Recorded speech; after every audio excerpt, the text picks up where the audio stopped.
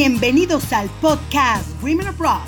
Yo soy Lizeth Esquivel y este podcast es parte de la sección Women Who Inspire, en el que conocerás historias y experiencias de mujeres exitosas de todo el mundo, quienes nos compartirán los secretos que nadie te cuenta cuando te mudas al extranjero. ¡Comenzamos!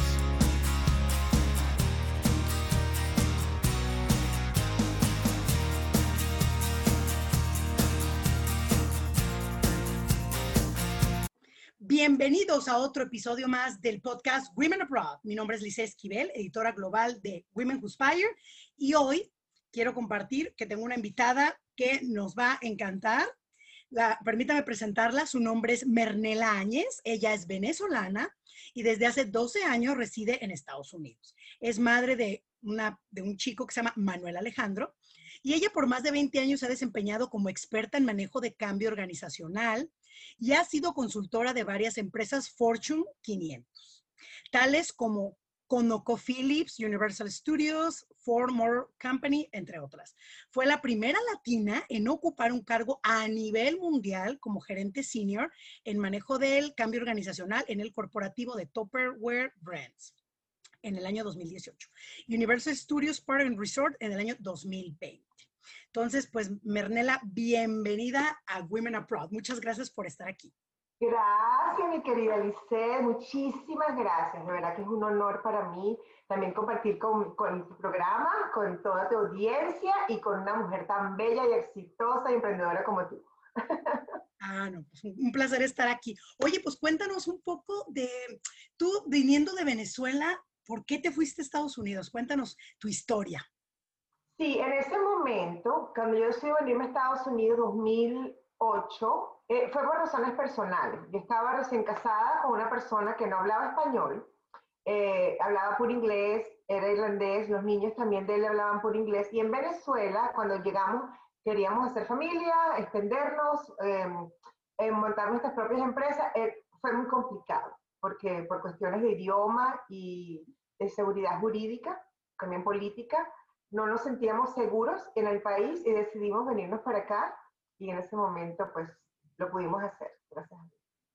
Excelente. Oye, y tú, por ejemplo, yo recuerdo que habíamos platicado que cuando tú llegaste a Estados Unidos, tú has pasado por el rol de tanto emprendedora como coach, y ahorita nos vas a contar un poco más de lo que haces, y también has trabajado en grandes corporativos, como lo que ahorita estábamos hablando, llegando a grandes niveles, pues, en una empresa americana. Entonces, me gustaría mucho que nos empezaras a contar esos tropiezos que tú tuviste, que ya me habías comentado de mucha gente que te engañó incluso en tu proceso de adaptación a Estados Unidos a nivel pues laboral.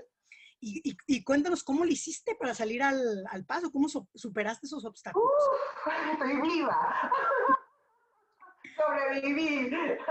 Lizeth, sí, no fue fácil al principio. Yo soy una persona que yo confío mucho en la gente, porque pienso que como yo no tengo, o sea, en mi corazón es de ser honesta, ¿verdad? Y ser legal. Entonces, cuando llegué a Estados Unidos, lamentablemente, sufrí varias, digamos, decepciones, porque las personas, yo tenía mucho dinero, en ese momento teníamos mucho dinero para invertir, para comprar casa, para hacer negocio, y la gente se aprovechaba. O sea, inclusive la persona que me vendió el negocio, la persona que me... Entonces, en vez de, está bien, ¿verdad?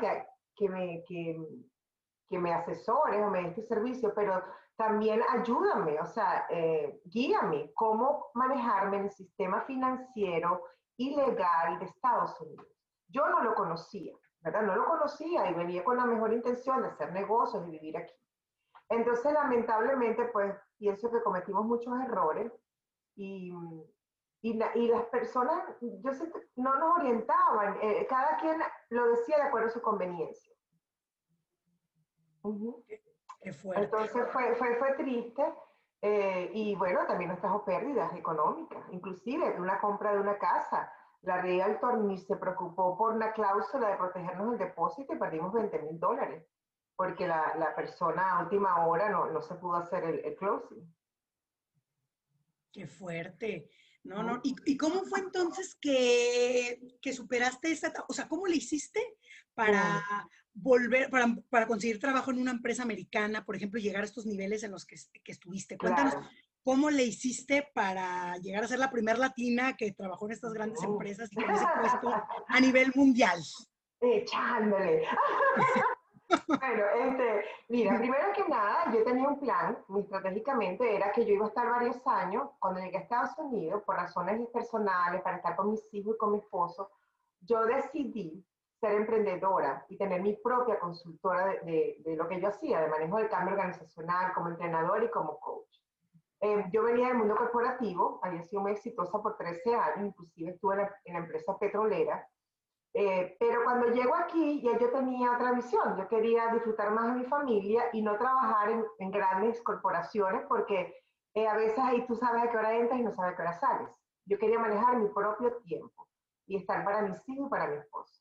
Decido un periodo, yo dije, bueno, por lo menos como de 5 o 6 años, yo voy a ser emprendedora, voy a tener mi propia empresa. Por supuesto, empiezo a aprender el sistema americano y digo, aquí habla mucho de certificaciones, que tú seas experta en algo. O sea, ¿qué te distingue a ti, Alice, de alguien diferente, o de Mernela? Entonces, yo me certifiqué, quería conocer cómo era aquí el coaching. Me certifiqué como coach en el grupo de Marta y Venus, que el doctor John Gray acababa de crear un grupo a nivel mundial. Me certifiqué como entrenadora ejecutiva y eso me encanta porque yo venía de ser también entrenadora, facilitadora por muchos años dentro de mi cargo. Entonces, eso lo empecé a usar, ¿verdad? Y entrar en ese coaching me dio herramientas para hablar de inteligencia de género, cómo los hombres y las mujeres lideramos diferente, decidimos diferente. Y era la única latina en Estados Unidos que daba esa información de Dr. John Gray, el autor de Los hombres son de Marte y las mujeres son de Venus, en español. Entonces me invitaban a la televisión, me invitaban a la radio, hablaban de mí. Inclusive eso luego me ayudó en la parte de inmigración en un futuro, porque yo era la única latina que daba esa información de John Gray en español. Entonces pero ¿qué pasa? Voy a tu pregunta. Llega un momento, ¿verdad? Me divorcié, no funcionó, me quedo sola con mi hijo biológico, con Manuel Alejandro, y quise seguir de emprendedora porque no quería dejar a mi hijo solo. Llegó un momento que yo dije, esto no está funcionando para mí, y pasaron otras cosas. Ya mi hijo tenía 15 años, y sentí que había llegado el momento de volver a retomar mi carrera, que la había sacrificado por razones personales. Y cuando decido retomar mi carrera, pues comienza otro camino, ¿sabes? Otro reto, otras metas para entrar en ese mundo corporativo, dice, con un gap de 7 años. O sea, 7 años sin que en mi currículo apareciera ninguna corporación conocida, sino pequeñas empresas que yo había sido consultora. Entonces, ahí había un reto muy grande. Inclusive yo decía, ¿será que mira la contratar? Porque tengo 7 años y no había trabajado en Estados Unidos. Yo venía de trabajar en el corporativo de Venezuela. Que es muy Entonces, diferente a como es Estados Unidos. sí, es muy diferente. Entonces, ¿qué pasa? Ahí empieza un nuevo reto y yo soy una persona que me gusta analizar, soy muy inquieta. Yo sé, cuando yo quiero algo, ¿verdad? Busco la forma siempre sana de cómo yo llego allá. Inclusive por eso es parte de mi coaching, ¿verdad? Y de consultora. Entonces empecé como, ok, me voy a entrar, yo lo que necesito es entrar ahorita al mundo corporativo. Tengo 2 perfiles, voy a poner los 2 perfiles allá afuera. Ya yo venía de ensayar con mi currículo, con mi resumen, que eso es importante, muy importante, cómo tú redactas el formato de tu currículo para que seas visto y te llamen y te tomen en cuenta. Pero yo venía como el ensayo de varios años, 2, 3 años, con personas aquí, hasta que encontré el formato que en lo que yo lo colocaba en los buscadores online, me empezaban a llamar, a pesar de ese gap. Entonces yo dije, mira, ¿sabes qué? Me están llamando para entrar por mi perfil de planificadora de proyectos, que no es el que me apasiona, a mí me apasiona el manejo del cambio. Yo voy a entrar por ahí, lo que quiero es abrir esa puerta al corporativo americano. Y entré por ahí, no me gustaba, me tuve que mudar al norte de Estados Unidos. Aquí estamos hablando de algo importante, dice, hay que a veces sacrificarse, hay que salirse de su zona de confort. Si eso es lo que tú realmente quieres, no empiezas a sabotear tu éxito. Yo me mudé con mi hijito de Florida al norte de Estados Unidos sin conocer a nadie. Me fui en mi carrito con la mascota, con lo que tenía, sin saber a dónde iba a llegar, porque yo conseguí ese contrato en Illinois. Y entonces yo dije, me voy para allá. Mi hijo y yo solo llegamos al apartamento y no había ni cama, ni nada. Pero a lo que voy, hasta económicamente, con muchas limitaciones. Y entonces dije, no importa, porque yo dije que yo quería entrar, abrir esa puerta en corporativo. La abrí con un perfil 1, ¿verdad? Yo quería, ahora el perfil 2. Entonces, ¿qué hice? Empecé a prepararme. ¿Cómo yo hago para que me contraten en el perfil 2, empezando a conocer el ambiente corporativo? Y me busco en esa empresa qué hacía el equipo de manejo del cambio organizacional, cómo se manejaban, qué metodología usaban, cuál era el lenguaje de ellos. Y era muy diferente al que yo usaba en Venezuela y el que yo usaba hace muchos años. Entonces me empecé a preparar, a estudiar autodidacta. Oigan esto, autodidacta. Me empecé a buscar cómo yo me convierto en una experta en manejo del cambio en Estados Unidos. Pues tuve que estudiar la metodología ASCAR de PROSI. Y tuve que sacrificarme, y tuve que pasar noches imprimiendo documentos y leyendo y estudiando. Y tuve que empezar a ensayar, a buscar entrevistas que me decían que no me decían más nada, pero había un ensayo de qué me preguntaron, ¿entiendes? Entonces, hay que luchar por lo que uno quiere y empezar a ser, ¿cómo yo llego hasta allá? ¿Qué es, cómo lo hacen aquí? Porque no es igual a como lo hacían en mi país, ¿entiendes? Y que ahorita nos vas a contar un poco más de esa parte. Pero antes, cuéntanos, ¿a qué estereotipos, cuando tú te mudaste recién a Estados Unidos, te enfrentaste siendo venezolana, o sea, del grupo latina, ¿no? En Estados Unidos, ¿a qué estereotipos te enfrentaste? Claro, principalmente yo me acuerdo cuando llegué aquí, yo tengo acento de latina, por supuesto hablando el inglés, me encanta mi acento, no me lo he quitado porque soy latina, pero a ellos les extrañaba mucho que yo hablaba muy bien el inglés, porque yo te venía, ¿verdad? Desde pequeña, yo siempre lo mantuve, lo practiqué, yo viví pequeña en Texas, me encantaba, tenía buen acento y de paso me había casado con un irlandés, una persona que hablaba inglés. Y entonces, claro, les extrañaba así como que, ay, ¿dónde tú aprendiste el inglés? ¿Por qué tú hablas inglés? O sea, de esa manera. Y yo decía, bueno, pero ¿cuál es el problema? Que uno, la mujer, que yo, siendo venezolana, yo tenga un buen inglés, ¿no?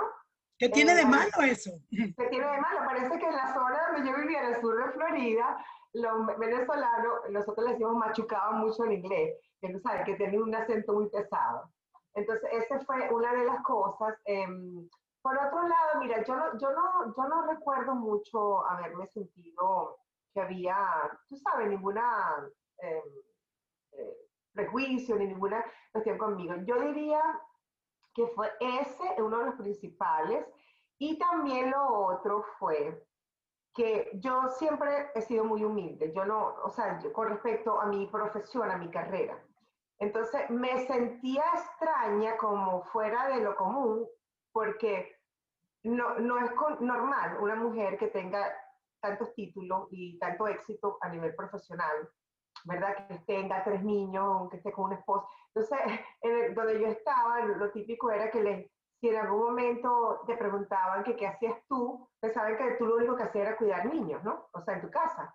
Entonces yo le decía, no, yo tengo un negocio, yo ayudo a mi esposo de otro negocio, yo tú sabes, yo soy Martes y Venus en la cosa. Entonces era así como que, porque mujer eso que ya hace tantas cosas, o qué raro, o será que es mala madre, es mala esposa, es más, sabemos como, ¿por qué? Y yo decía, ¿y por qué tiene que pensar que las mujeres solamente estamos para ir a reuniones en el colegio y a hacer tortas y galletas?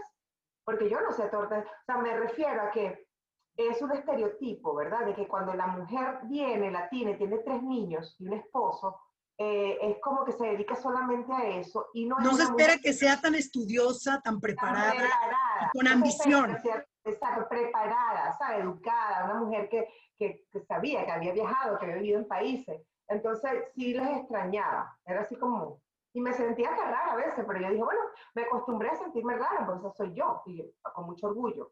Que no había, muy rara la mujer, que yo había vivido en Australia, vivía en Venezuela, había vivido en Estados Unidos, hablaba esos 2 idiomas, tenía carrera, posgrado, o sea, imagínate tú, Y además Ellos tres no, niños y tres marido. niños, y manejaba a mi esposo, y los desastres que hacían el negocio, y manejaba el negocio mío, tú sabes. Sí, no era muy, sentía ese como que, un poquito de, que esta es como rara. Es una latina rara, Es porque una te sales latina del rara, una estándar. especie rara.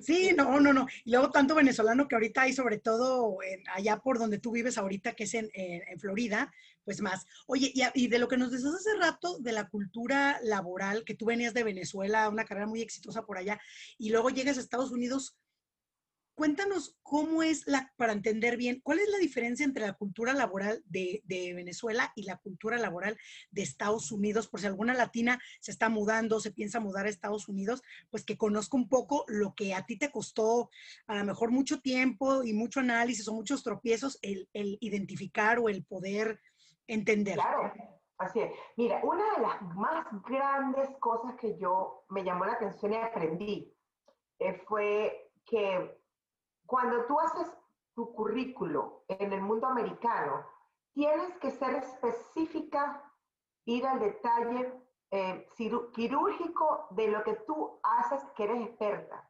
Por ejemplo, si yo era planificador y controladora de proyectos, allá lo llaman ingeniero en planificación y control. Yo hacía la, la estrategia del proyecto con el equipo, yo planificaba el proyecto yo misma en un software especial donde aparecía todo el schedule del proyecto y yo controlaba el proyecto. Entonces yo era planificador y controlador. Cuando llego a ConocoPhillips en Houston, Texas, me dice, resulta que había un señor que se encargaba solamente de la planificación. Había un señor que era el que controlaba. De hecho, me estaban contratando, yo era parte en ese momento de ese equipo que iba a controlar. Que por cierto, controlaba como decir solamente el área de un área. Y resulta que yo llego y yo hago todo. O sea, yo planificaba, yo controlaba, yo podía llevar el portafolio de todos los proyectos.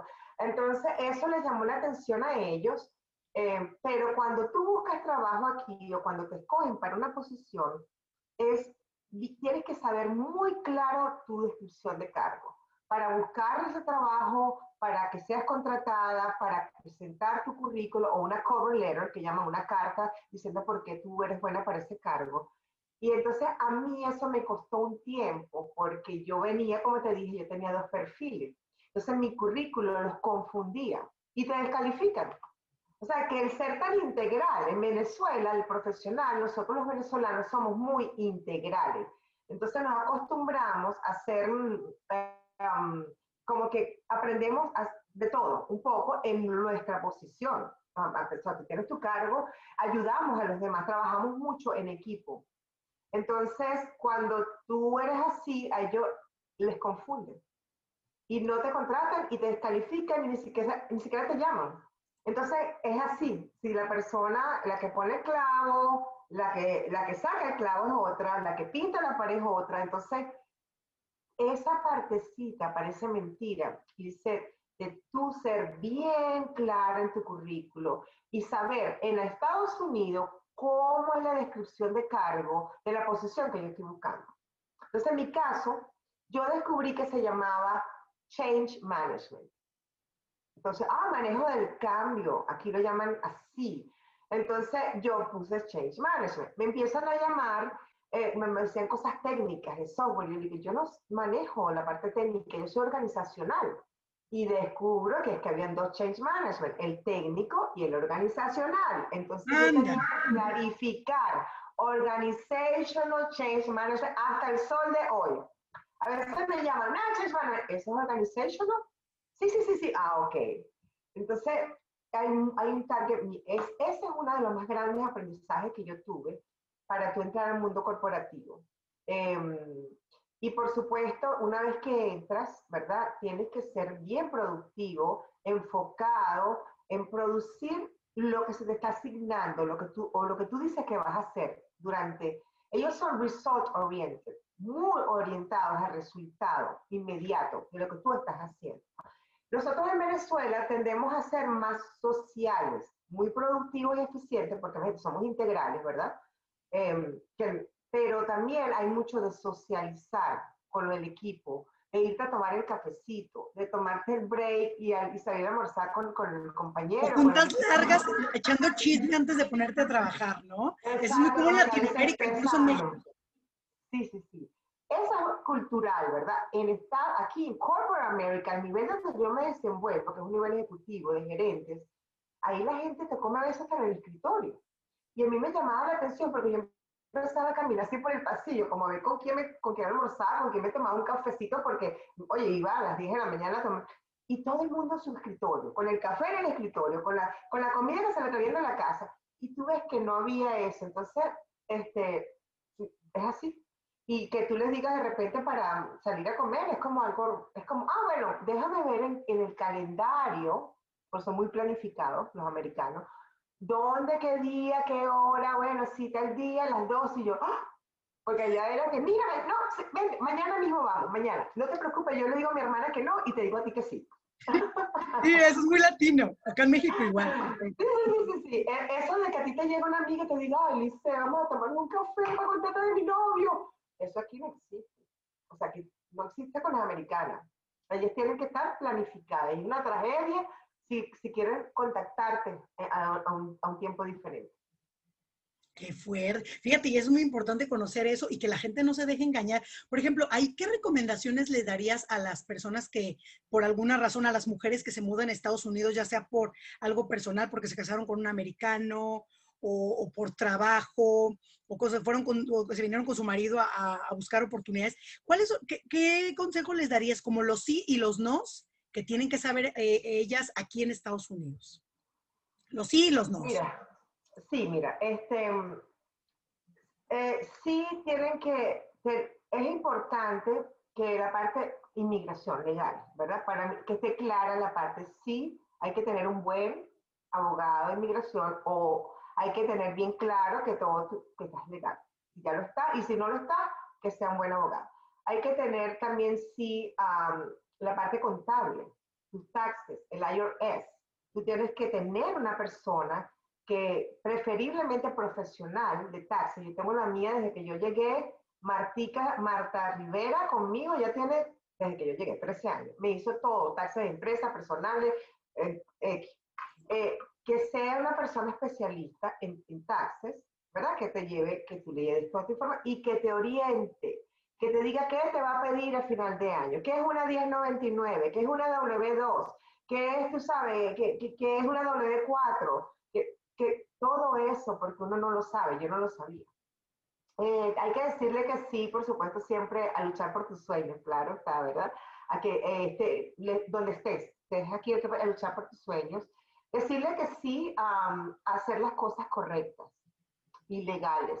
Hay que tener mucho cuidado porque hay mucha tentación, ¿verdad? Sobre todo en este país, con muchas cosas, con la gente hacer las cosas por razones equivocadas.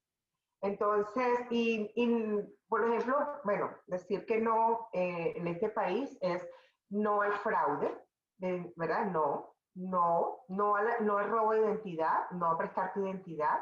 Tu parte es muy delicado eso. Hay muchas historias que realmente no quisiéramos ni siquiera que nunca nos pasen. Hay que decirle eh, que no uy, ¿cómo te explico? En mi caso, bueno, también personalmente, pasa que yo lo mezclé con la parte personal. Hay que decirle que no a las drogas, hay que decirle que no a las personas que te inviten a hacer cosas de manera indebida o de una manera desviada, porque lo hay mucho. Dice, acuérdate que a mí me hicieron mucho fraude. Sí, Me sí, me acuerdo robaron que me... dinero. Me robaron dinero, me hicieron transacciones que no eran, muchos eran venezolanos, este, robaban dinero de un cliente mío. Entonces dicen, ¿qué? Es así. Entonces sí y no, es ser siempre, hacer las cosas bien, eh, ser tú, auténtica, por más que no dejarte llevar, influenciar, porque las personas hagan las cosas de una manera o del otro, no perder tu identidad, o sea, no perder tu cultura, de dónde tú vienes, no se te olvide. O sea, que sí, tú puedes estar aquí, yo soy ciudadana americana, pero yo nací en Venezuela. yo corro sangre latina, yo estoy aquí para también ayudar a la gente latina, para empoderar a la mujer que llega a este país y no sabe qué hacer. O sea, para que no le pasen las cosas que a mí me pasaron.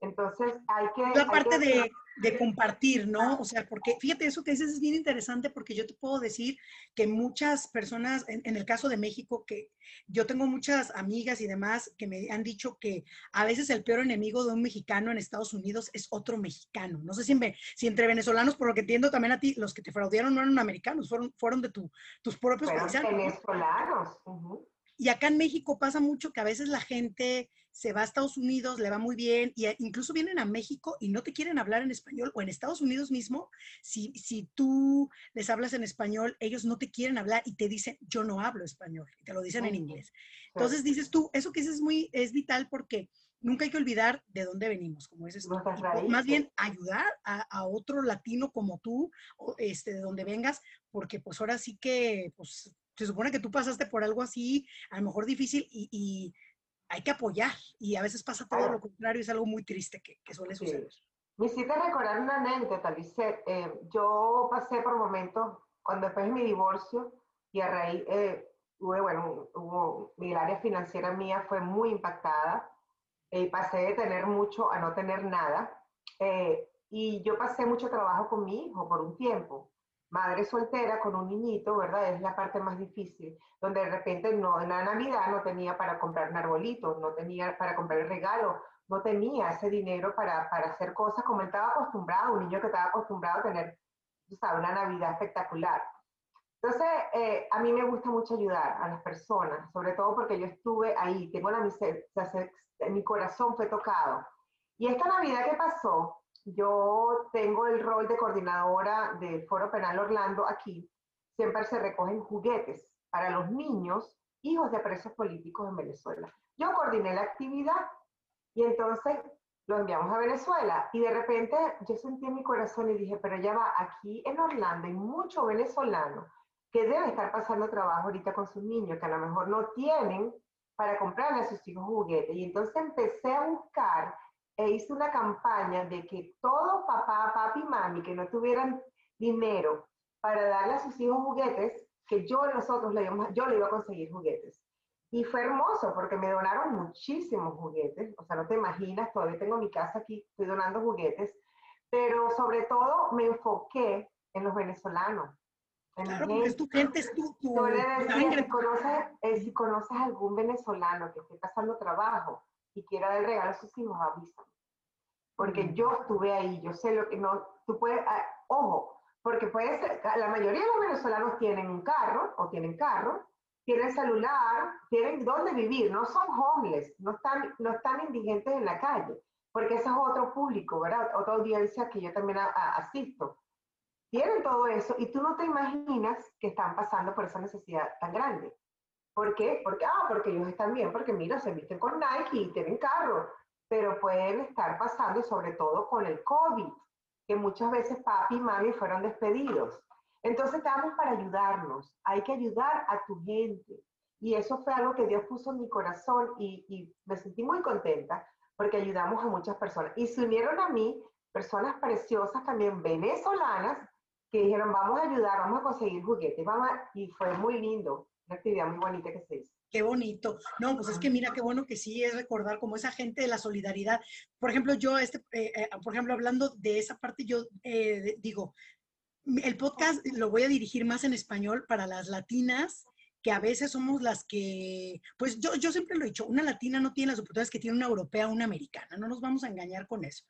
Entonces, nos queda a las que somos latinas y a una les ha ido mejor que a otras, pues esas que nos ha ido mejor que a otra, pues ayudar a que las otras también les vaya bien y la otra nos sube arriba y es como esa cadena de favores mutuos. Entonces, pues yo también soy muy partidaria de apoyar, o sea, entre los que somos del mismo origen, mexicanos, venezolanos, colombianos o lo que sea, o incluso latinos en general, pues yo los veo como una familia muy grande, ¿no? Todos venimos de un mismo Así es. historia, compartimos una historia y somos muy parecidos en muchos sentidos. Y qué bueno que tengas esa labor tan bonita y altruista de apoyar a otras personas en esas condiciones. Oye, y por ejemplo, otra cosa que nos compartes, ahí en donde tú vives en Florida, ¿hay mucho venezolano o cómo están divididos los grupos de latinos? Hay mucho cubano, ¿no? Y puertorriqueño, según sé. Sí, bueno, yo vivo en Orlando, Florida. Yo viví también en el sur de Florida. En el sur de Florida hay más cubanos, ¿verdad? Que aquí. Yo he visto aquí mucho puertorriqueño. Venezolanos hay muchísimos, muchísimos, porque entiendo que aquí hay mucha fuente de trabajo. Acuérdate que Orlando, la gente lo relaciona con Disney, con Universal, pero Orlando tiene depende del turismo y tiene no sé cuántos cientos o miles de hoteles. Entonces, en esos hoteles las personas tienen mucha oportunidad de trabajo.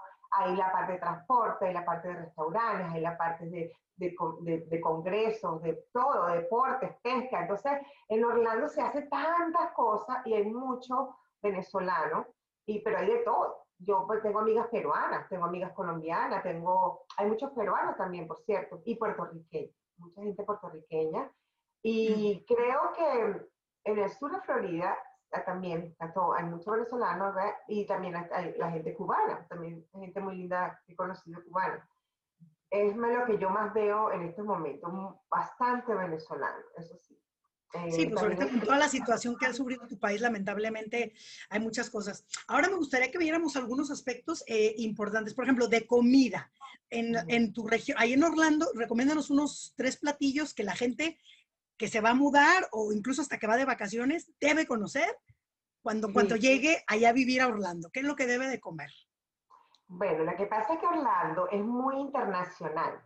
La comida aquí no hay algo típico, como por ejemplo en Luisiana, en Texas, tú sabes, uno sabe que, ay, vas y comes tal cosa, porque como es tan internacional, hay muchos restaurantes. A mí me encanta por lo menos Bahama Breeze. Bahama Breeze tiene variedad, tiene comida de República Dominicana, entonces tiene los tostones, pero tiene también el camarón. Entonces, por ejemplo, ese tipo de restaurante que es variado, a mí me gusta mucho. Aquí también es muy popular el Red Lobster, por ejemplo, a la gente que le gusta comer comida de mar, que no sea tan costosa, pero es muy rica. Puedes coger tu propia langosta, por ejemplo, y es accesible, que es todo con langosta y con comida del mar, con seafood. Por ejemplo, Red Lobster es uno también de nuestros favoritos aquí en, en Orlando. Y en general, yo te digo que cuando tú vas a Disney Spring, por ejemplo, o vas a City Walk, que es donde está Universal Studios, hay mucha variedad de restaurantes. Y entonces lo que tú quieras, hay un restaurante mexicano bellísimo, hay uno que se llama el Pop, ¿cómo que se llama? El Gupa, que es de camarones también. Entonces es muy variable. No tenemos un plato típico, pero que por ejemplo les recomiendo el Bahama Breeze, que hay variedad, ¿verdad? El Red Lobster para la gente que viene. Y hay también, por ejemplo, que le gustan las carnes. Aquí hay muchos restaurantes brasileños de carne, Brazilian steakhouses. Está Texas Longhorn. Hay muchos, o sea, lo que tú busques, y si tú te agarras ese telefonito y pones, quiero comer carne no sé, de vaca, vamos a decir, para no poner un chiste, quiero carne, steak, y te van a aparecer los más cerca a ti. Aquí la tecnología en Estados Unidos, bueno, con los GPS, los teléfonos, funciona de maravilla. Entonces ellos enseguida se te dicen los que están cerca de ti y hay muchas cosas online. Tú puedes, o sea, importante, en los restaurantes que vayan, reservar. Yo no tenía esa cultura de reservar en un restaurante, ¿ok? Yo llegaba allá, y entrábamos, esperábamos. Aquí hay que reservar porque tienden a la espera, puede ser de 2 horas, casi siempre. Otra cosa muy linda. 2 horas, no, Sí, sí, mucho sí, tiempo. sí. Y para la gente que tenga niños, por ejemplo, en Disney Spring está Rainforest Café. Es muy lindo porque adentro es como que estuvieras en una selva. Y la comida es variada, es sencilla, así, hay americana, muy americana, pero también de repente consigues otra cosita, como más mexicana también. Y está uno de dinosaurio en el mismo Disney Spring, que es para comer, se llama T-Rex. Y adentro es una belleza. Tú parece que estuvieras en la era de los dinosaurios.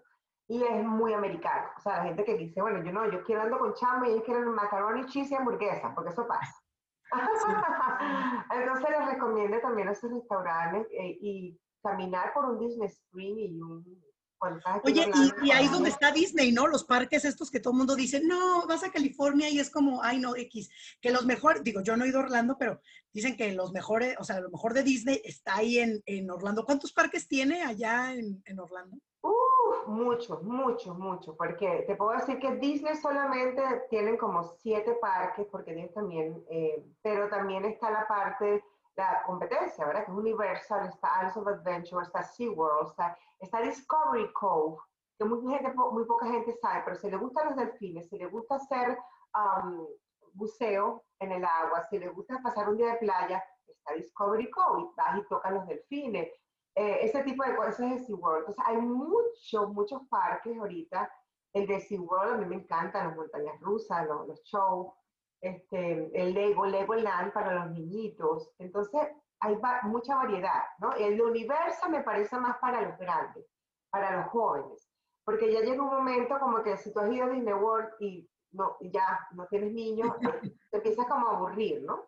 El Epcot Center es más para adultos porque están los pabellones de los países. Entonces es más para conocer un poquito la cultura de cada país, que tal de México de primerito, y entonces está un restaurante riquísimo, y ahí tú te sientes y parece que estuvieras viendo por ahí la pirámide. Entonces, como lo típico de cada país, es más para adultos, Epcot Center, por eso, pero aquí mismo en los hoteles te asesoran muy bien con respecto a eso. Porque No, hombre, o sea que es el destino para los niños, o sea, para la gente que tiene niños y que se mudan a Orlando, es como lo máximo en el mundo, ¿no? Oye, el tema claro. de los alojamientos, ¿qué tan caro es vivir en Orlando?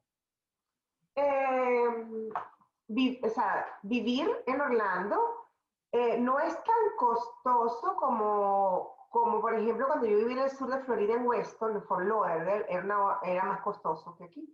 Doral, Miami Beach es más costoso que aquí. Entonces, tú sabes, depende de la zona, pero no es tan exagerado como por ejemplo en California, inclusive, como en ciertas áreas del sur de Florida. Todavía es como accesible, ¿no?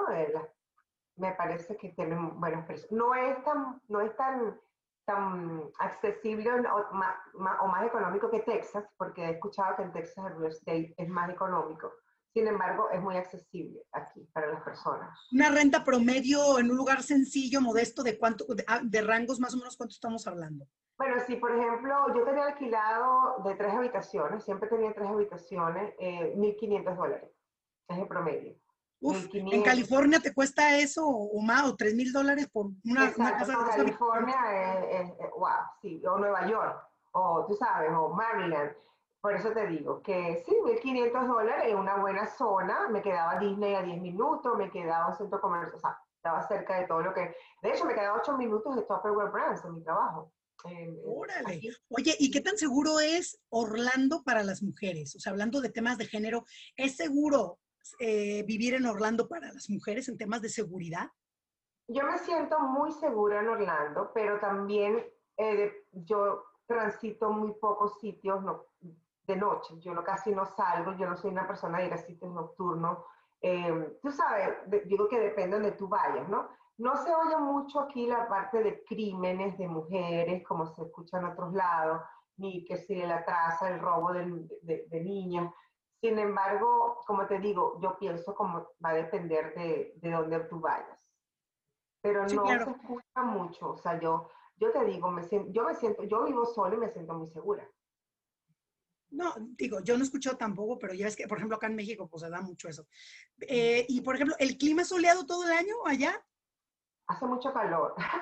Bueno, aquí hace calor húmedo, muy húmedo, casi todo el año. En la época ya de ahorita de diciembre, antes ya no tanto, hacía más frito, enero, noviembre, era como más de una temperatura de, suponte, de 16 grados centígrados, 18, así que cargas tu suéter, tu chaquetica.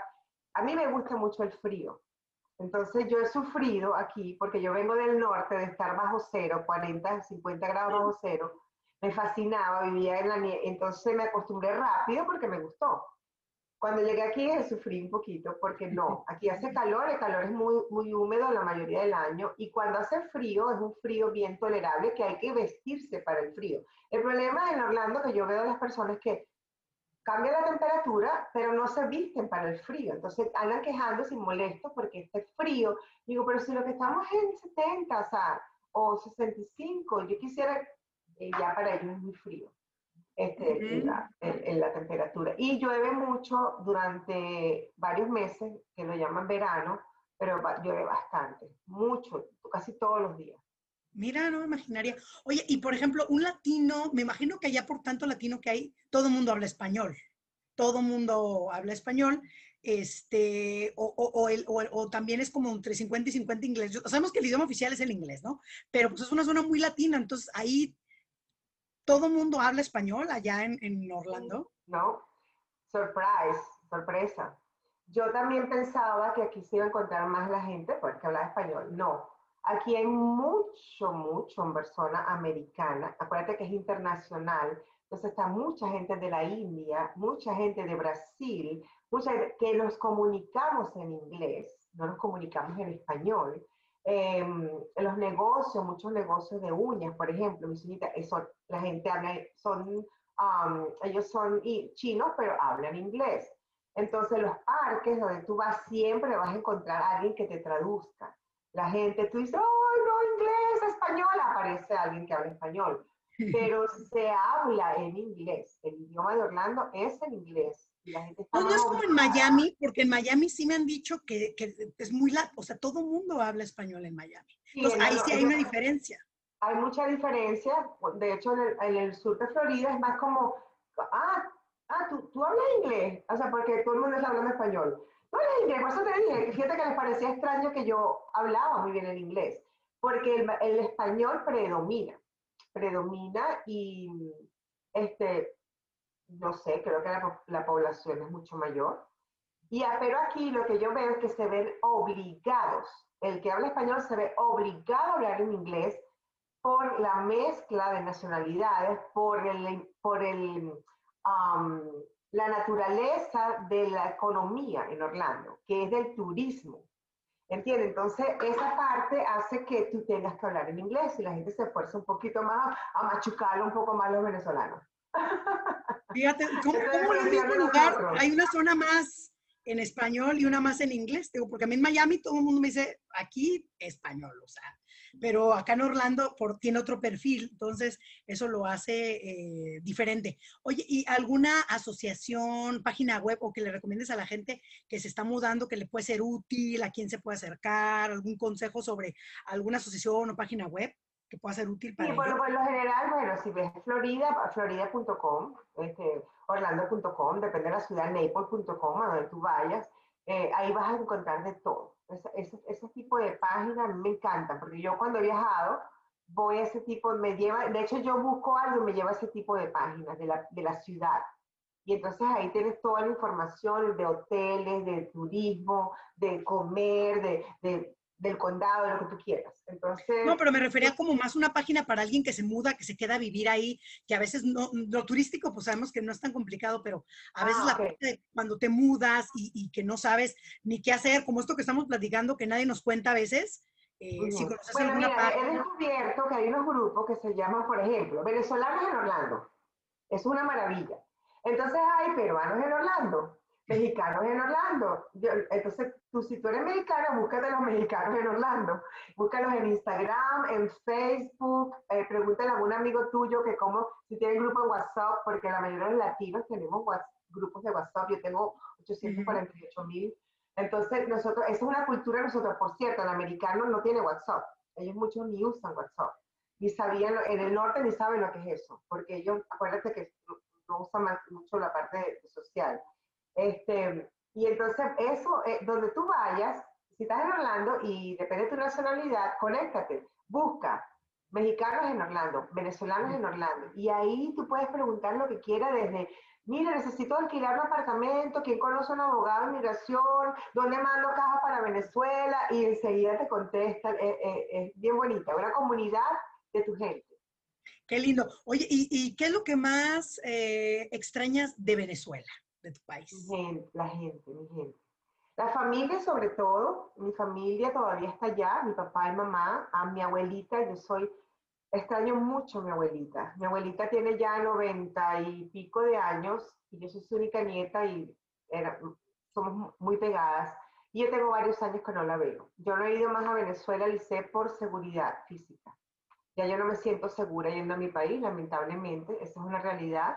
Quise ir hace como 2 años y pico y no me sentí segura, porque tengo una prima, hermana, que tiene mi mismo apellido, que fue presa política, simplemente por darle comida a los muchachos que metían presos jóvenes, ella les ayudaba, les llevaba comida, y cuando ella fue a viajar para Miami la metieron presa y le Dios. inventaron cargos y no llaman ni qué cargos ponerle, y entonces fue porque sí, porque ellos le da la gana, porque, o sea, por maldad. Entonces, ya yo no he ido y no he podido ver a mi abuelita. Y mi papá y mi mamá sí van y vienen.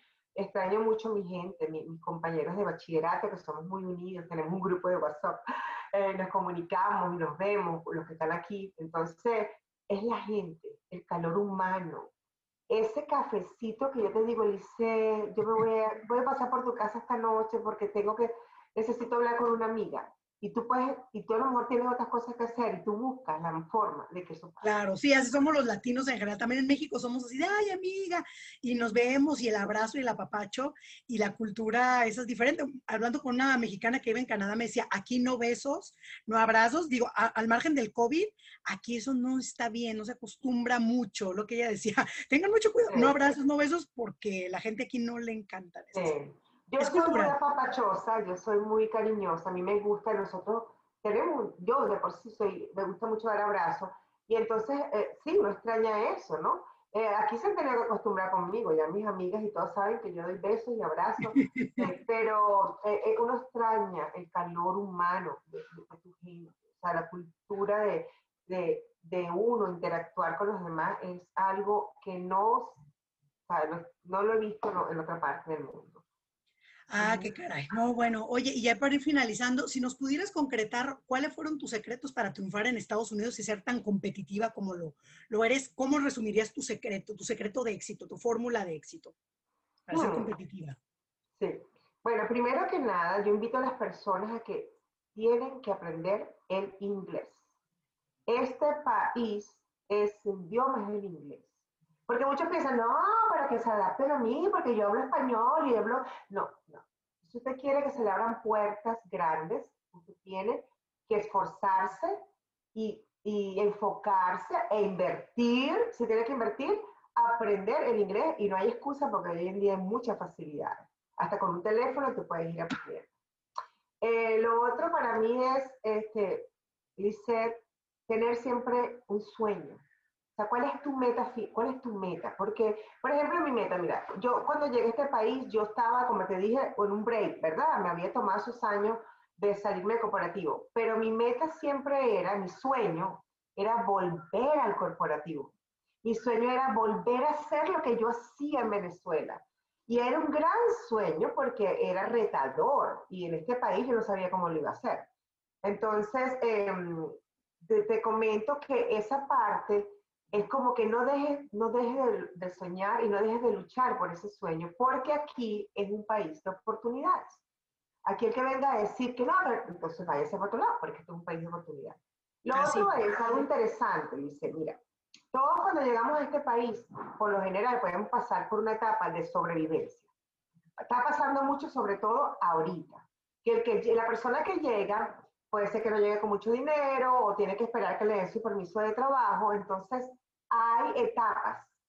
Entonces, lo importante es que esa etapa de sobrevivencia temporal, de adaptación, porque hay gente que ya viene con su legal, con su trabajo, de adaptación, no se convierta en tu zona de confort y que no se convierta por muchos años en tu temporada. hay que salir de ahí, hay que salir de esa zona de confort, hay que salir, y solamente tú lo puedes lograr. Y es pensando como te digo, cómo yo lo hago, cómo lo hago. Y sí, vas a requerir, si usted quiere ser especialista en algo, ya no tienes que certificarte. Aquí usan mucho los certificados. O sea, no tanto los títulos, la carrera, sino que a lo mejor lo que certificaste es un software. O en hacer páginas web tridimensionales. Entonces, bueno, sácale provecho a eso y véndete en eso. ¿Entiendes? Lo que a ti te guste. Haz lo que te apasiona. Yo hago lo que a mí me apasiona. Mi Oye, y por carrera ejemplo, también. Uh-huh. no, continúa, te iba a preguntar ahorita algo, hablando de eso, hilando lo que estabas diciendo, continúa. Sí, bueno, yo por lo menos pienso que el éxito viene acompañado de hacer lo que te apasiona. Entonces, mi carrera, por eso fíjate que yo te dije, yo entré con el perfil de planificadora, pero ese no era el que a mí me apasionaba. Y yo dije, no, yo no me quedo, esto es un fastidio, yo aquí todo el día con un software, con 7 proyectos, no, no, no, yo quiero hacer mi gente, mi comunicación, mi entrenamiento, mi reto, entonces, y así fue. Y entonces, y cada día, cada proyecto que yo hacía como consultora, mis sueños iban creciendo. Yo soñaba, por ejemplo, comencé con proyectos. Inclusive primero fue internacional, pero fue internacional como de pequeños, de países aquí centrales, y yo soñaba con un proyecto a nivel mundial, de países internacionales. Entonces luego me tocó viajar, a mí me gusta viajar, me tocó viajar de Madison, donde yo vivía, a Cleveland toda la semana, porque era consultora del condado de manejo del cambio en el condado de Cleveland. Entonces yo viajaba los domingos, regresaba los jueves. Y de repente me paro un día así en el aeropuerto y digo, ay Diosito, ya va, yo estoy cansada de viajar nacional, todas las semanas para Cleveland.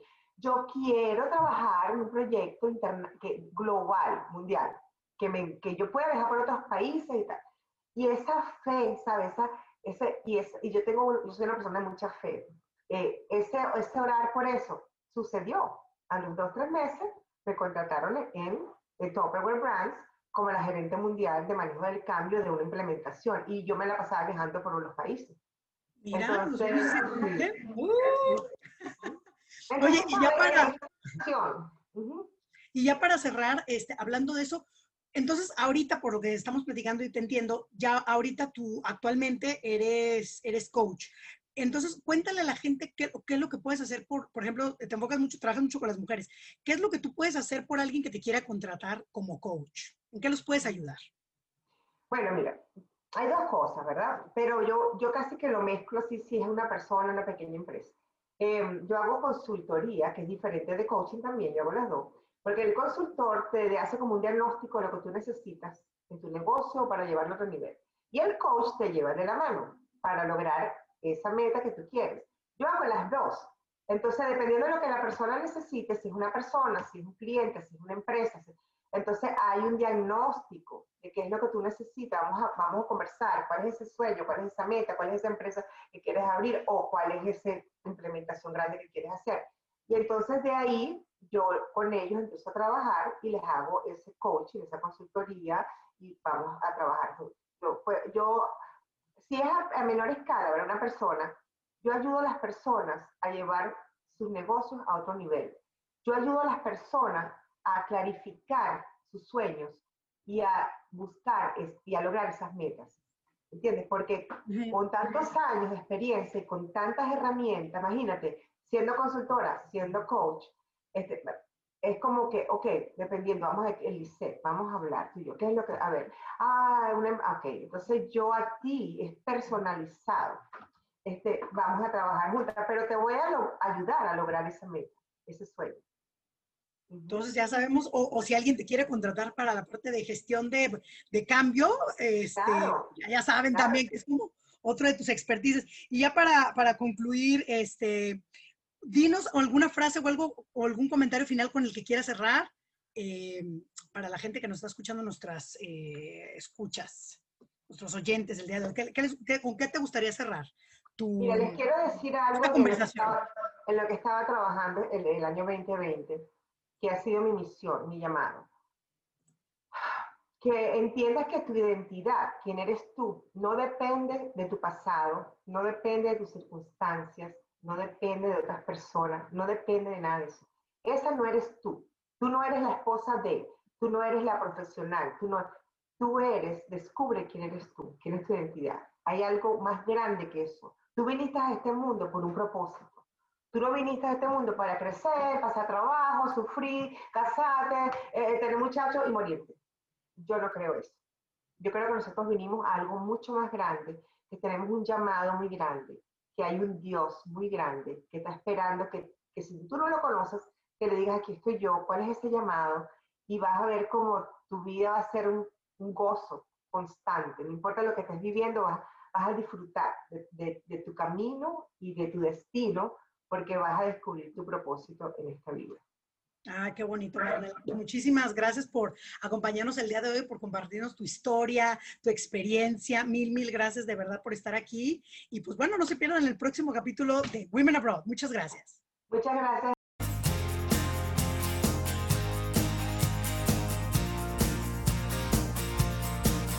Gracias por escucharnos. Visita nuestra página www.welum.com, sección Women Who Inspire, y no te pierdas nuestro próximo episodio.